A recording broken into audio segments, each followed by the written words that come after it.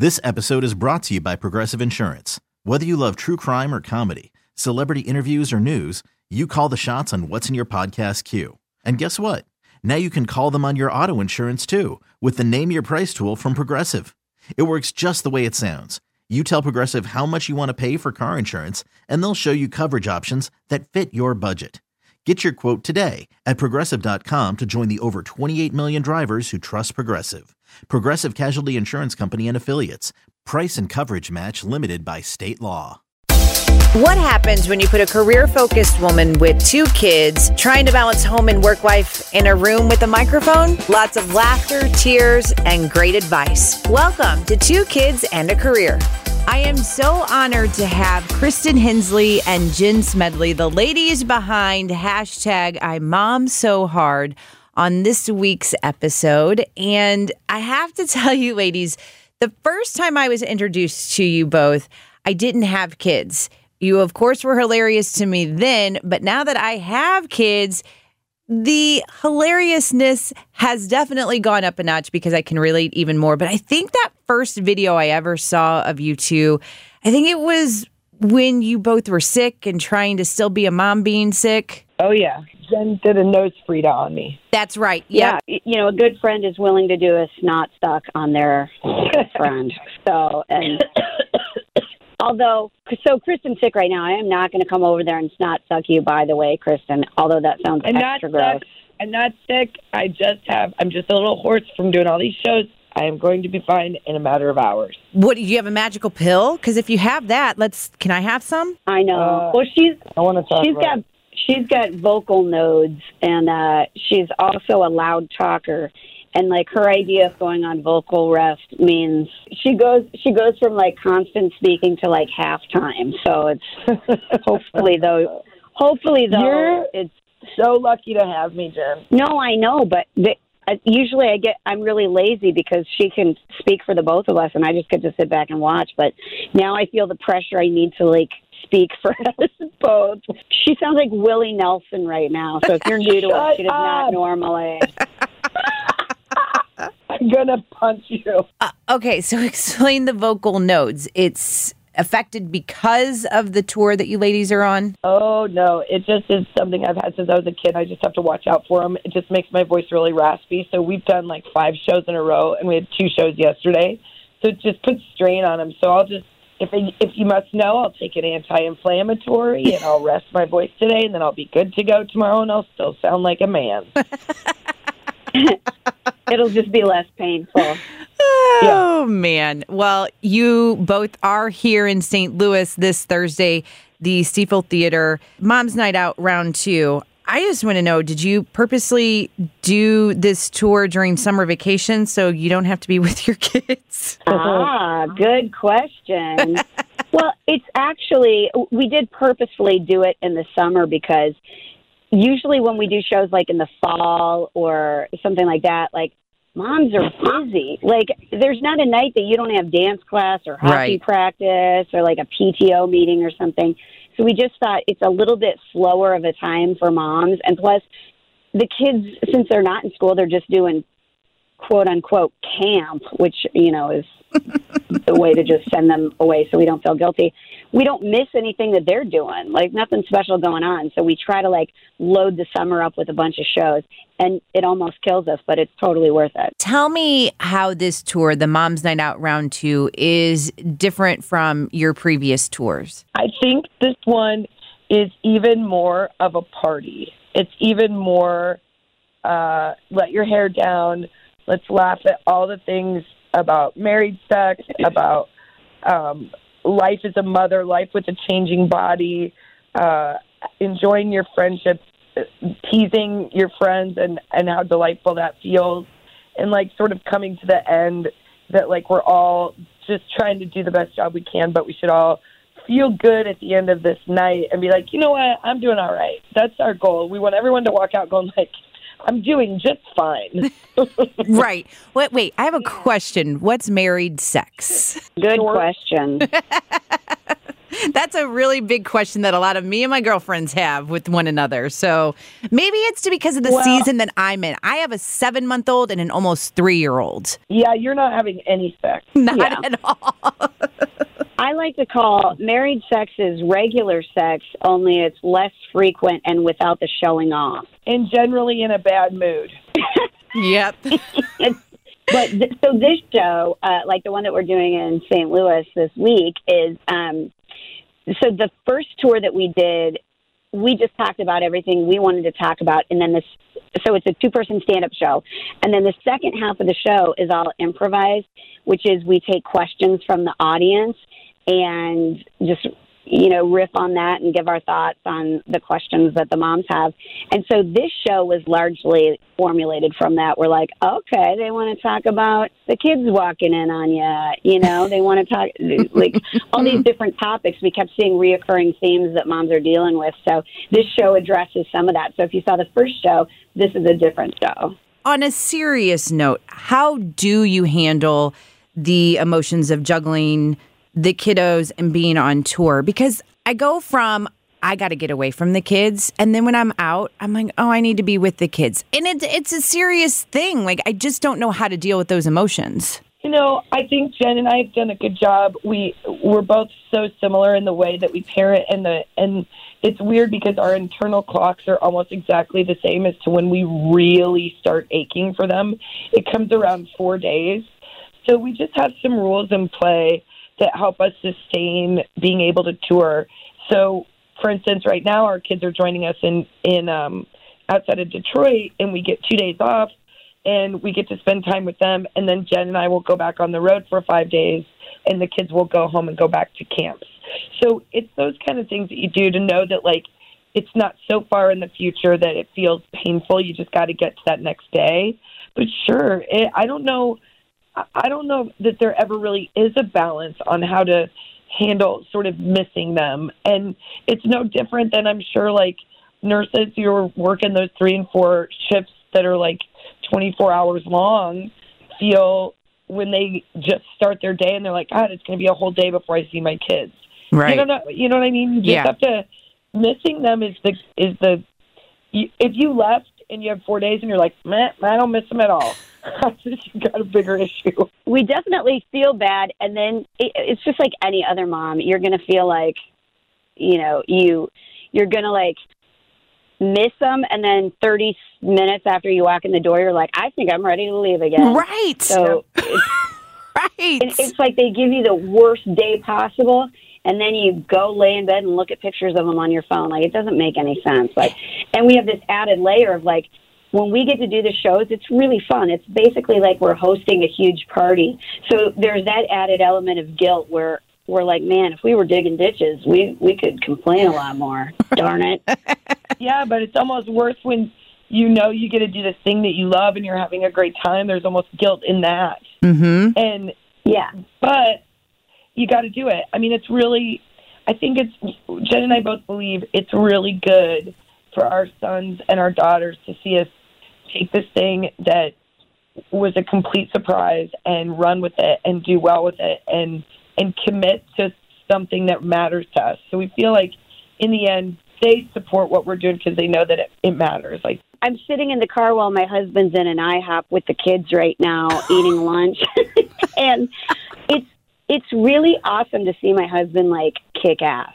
Right. Like, the dads have to pick up so much slack when we're gone, and they do it. Like, when we're at home and we're managing all the moving parts, they do a great job. It's like when we were in there, my son was like, my husband knows how he likes his pancakes cut up. Feels a little bit bad that I'm not the one who knows that, my husband does, but I also love that he's got this great relationship with them. And all of that shows that you are wanting your children to see that they can be successful in the future and they can go after their dreams and goals just like you two are doing right now. And that's what we want for our children. Exactly. Last night we brought the kids, they had pizza while we did the first part of the show and the second part of the show, we brought them out on stage to let them see the audience because we wanted them to really see what it is we're doing. Because it's hard for anybody to kind of visualize what doing a stand-up comedy tour is, especially kids. So we brought them out there, and they were like, there's a lot of people out there. And it was cool for them to see, you know, and like kind of put the pieces together in their brains. What is the best piece of advice you could give to maybe someone who is pregnant right now, or maybe someone who, like me, who's a new mom? You go first, Jen. I was going to say, set the bar low. Set the bar real low for yourself. Yeah. We always say safe, healthy, happy sometimes is all you can really hope for. And that's like the whole family. Like, you just got to keep everybody fed, sleeping, out of harm's way, and, you know, with a smile on their face sometimes. That's the best you can possibly hope for. I feel the same way, and I think this is probably the hardest thing to do as a new mom, but I think it's really important that you reach out. You text a friend, say, come over and just sit and have coffee with me, or go to the park, try to mom up to a friend. That it feels like impossible. It feels like you have no strength or ability to do that. But, you know, not everybody's having kids the same time as you, and it can be very isolating and very sad.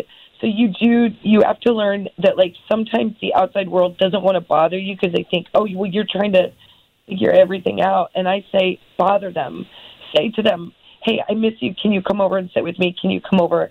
And if that doesn't cut it, then go find a mommy group, because we meet so many moms who have met in these mommy groups, and it doesn't have to be the stereotypical thing you think in your head where they're all sitting around like playing with like wooden toys and eating granola. It's just a place for moms to get together and have a like a wolf pack.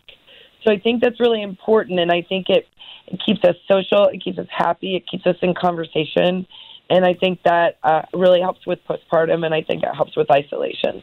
I think too, it's like it's really hard to like let that baby out of your sight for like 10 seconds. Like I remember showering with the door open for like 6 months or something, but she still does that. Yeah. Even when we're sharing a room, I make sure that all the doors are open for all my bathroom necessities. But it's, you know what? It's nice if you have a friend or a family member and you're like, look, I got the baby asleep in the bouncy chair. Can I go for a walk? That break will refresh you. That's what we hope the live show does, too, honestly, is why we're so committed to it, is like these moms, they get to go out for the first time in a long time, probably, and it, like, sort of retreads their tire a little bit. You know, they're like, okay, all right. That was a little bit of a refresher. I had fun. I can go back and do this thing. So ask somebody to give you a little break sometimes. Yeah, it makes you feel human again. It makes you feel like that this is just a phase, the infancy, which is really kind of hard, and everything's in phases, and phases end and become something else. But you'll come to a point at one point or another where you start to feel like yourself again. And sometimes it happens really quickly, and sometimes it takes 5 years. Either way, while you're figuring it out, you got to do things that are helpful. And I would say stay away from any inspirational social media or terrifying social media, because both of those are terrible. Yeah.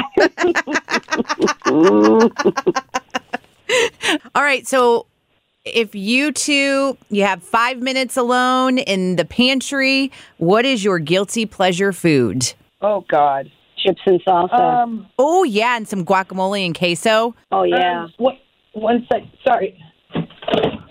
Sorry, guys. Sorry. Are you okay? I didn't even surface today. No. Just that side. Yes, thank you. Sorry, you guys. I'm so sorry. That was so loud. I didn't mute it. Guilty pleasure. Someone not knocking on my door. That's what I want. My really guilty pleasure, it's so lame, it's not even that awesome, but I will pile drive a bag of Pirates Booty and my kids' gummies like it's my job. I think they're delicious. And late night cheese. Late night cheese is a good one. What's late night cheese? Just like cheese at late night? Yep. Oh, okay. Not a fancy name for a bougie cheese. It's literally like a cheese stick at night. Or like like a cheese plate. Okay, completely switching gears here. One of my favorite videos, the hashtag I dance so hard. I mean, because I'm realizing that about myself. I can't dance like I used to. Not that I was a great dancer before, but I'm definitely dancing like a mom now. Yeah. It's ridiculous. Yeah. You are, and it's fun. It's good. You gotta change your dance style when you become a mom because you don't want something to fall out while you're on the dance floor. So you gotta do that. I think I'm just gonna have to just kind of rock back and forth. It's not going to be anything fun. Well, you know what I say? I say get out on the dance floor and commit. And if something pops out, all you will have done is brought a lesson to life. What's that lesson? Can you tell me? Well, I'm just saying the other kids that see it will be like, oh, that's what a boob looks like. And then the parents are like, great, we got to talk about that. Yeah. Any final words you want to give my listeners? I apologize again for opening my door without muting it. It's okay. Well, I love this podcast that you're doing. It's all for working moms. Working outside the home moms. It's about these tough conversations that nobody wants to have. And I will say real quickly, the reason why I started it when I had my first daughter, there was a time where I just wanted to be with our dog, who was our first baby. And I thought, well, man, I wonder if I'm alone in this. And I had texted a girlfriend and I told her these thoughts and she didn't respond. And so, as you know, you just start to overanalyze everything and you start to go crazy in your head. And I'm like, I'm a horrible mom that I don't want to hang out with my daughter and I want to hang out with my dog instead. And it wasn't until I got back to work and I brought that up to a coworker and she's like, that's completely normal. And so then I realized nobody's having some tough conversations about everything, about being a parent, about being a wife, about working. And it's just, that's why I wanted to start the podcast. That's awesome. Well, that's great. Good for you. And those conversations need to be had. And you know what?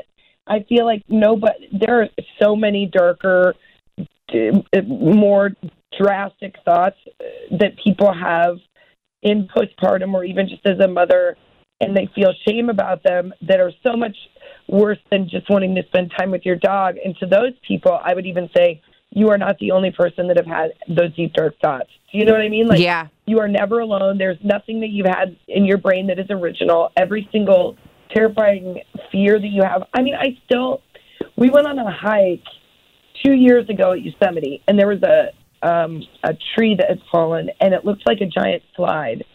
And I had envisioned in my head that my son slid down it. And, like, I will every now and then go, like, see that again in my head. It did not happen. It's not the truth. It's just my brain's way of going, like, oh, you love this thing so much, let me send you this terrifying message.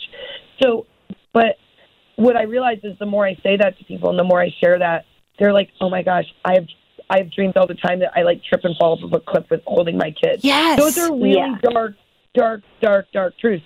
And then what Jen and I like to do is like bring it full circle and say, let's add some levity to this. These things did not happen. It is our brain's way of tricking us into manifesting fear and love and all that together. But we can also put laughter in there, and that's fair too. And I think that's what we try to do. I love that. Thank you, ladies. This is huge. Thank you so much. Of course. Kelly Savalas, you need to go on vocal rest over there. I'm going to punch you.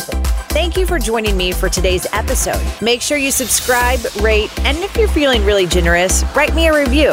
And don't forget to join me next week for a new episode of 2 Kids and a Career.